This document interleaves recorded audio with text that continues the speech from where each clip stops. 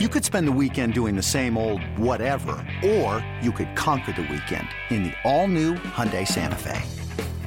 Visit HyundaiUSA.com for more details. Hyundai, there's joy in every journey. The White Sox in Kansas City taking on the Royals, and Monday marks the 16th anniversary of 9/11. It was Armed Forces Night at Kauffman Stadium. We pick up the action, no score in the first. Yoan Moncada facing Jason Hamill. Line shot is fair up the right field line. This one in the corner. Cabrera has to dig it out, but by that time, around third, comes Sanchez, and he will score, and it's a triple for Moncada. 2-2 pitch, line drive into center, and a solid hit for Abreu. And Moncada scores. It is 2-0 after 3 hitters. Pitch to Moncada is lined into left field. That's a solid hit. Around third comes Sanchez, and he will score as the throw goes to second. It is 3-0 Chicago. Runner goes, pitch taken, and shot down the line. That's a fair ball. Moncada at second base. He stopped. Now he's sprinting for third, and they're going to send him home.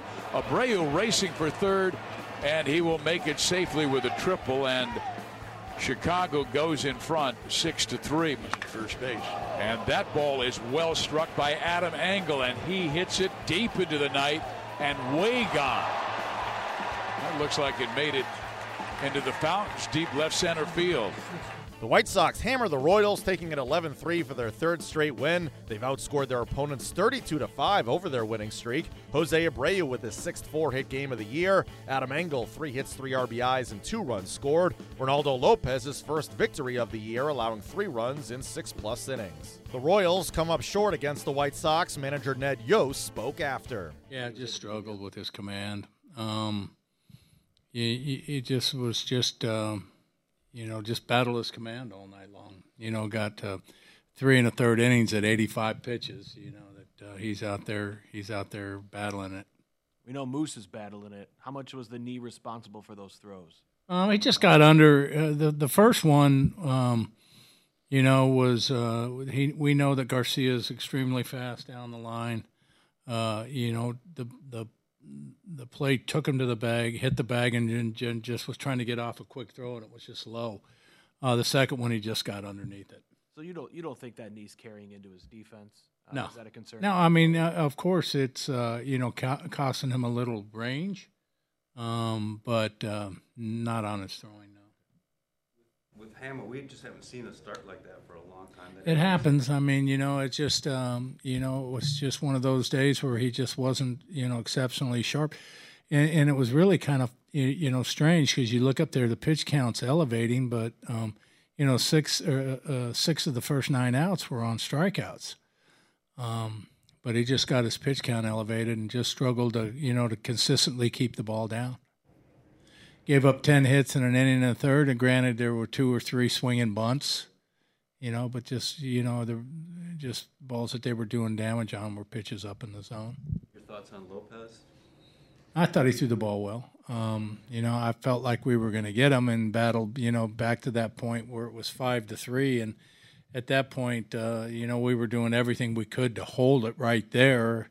To get to the back end guys. Moylan came in and, uncharacteristically, way early than he's used to. And so did Buckner and so did Mauer. But we were doing everything that we could, with the pen being a little short, doing everything we could to hold it right there and, just see if we could, take the lead at any point. When you face these teams where, fans will look and say, oh, the White Sox are in last place or whatever, they're pretty dangerous because they've got some young guys who were up here, fighting and getting after it. They look different than the last time you saw them. They looked a little more comfortable. No, I mean they're going to be a really, really good team.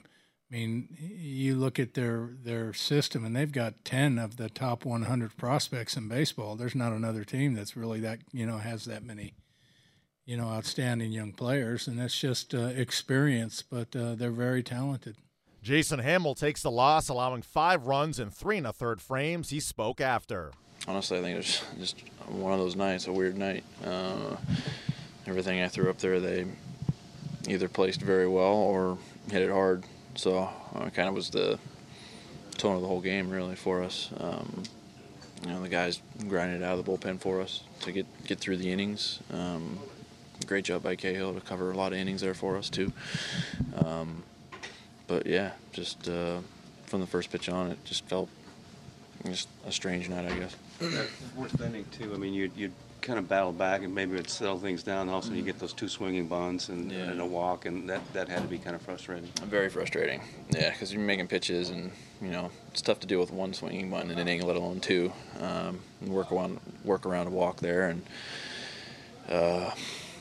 just one of those games we just got to forget. Got a quick turnaround tomorrow, and we're still very much in this thing. So it was just an off night. You guys are fewer and fewer games to go every day. The thing gets closer. You feel anything when you go out there that how important they are? I know every game's important, but when you get down into the stretch, they feel bigger as you go. Honestly, like you said, you answered for me. They're all important. Every game's important. Game 1, game 80, game 162. If you go out there not thinking that it's a not important game, then you probably shouldn't be playing. So, it's a loss tonight, but starts 0-0 tomorrow. People may look from the outside and think, the White Sox are in last place or whatever, but they've got some good young players. Do they look more comfortable now than when they first kind of made the moves and brought some of the younger guys up? Yeah, they were very aggressive tonight. Guaranteed swing in the first 2 pitches of an at-bat. So just something to take notes with and pass on that knowledge. And, Sam will go out tomorrow and give us a good one. The series continues on Tuesday. Sam Gaviglio on the hill.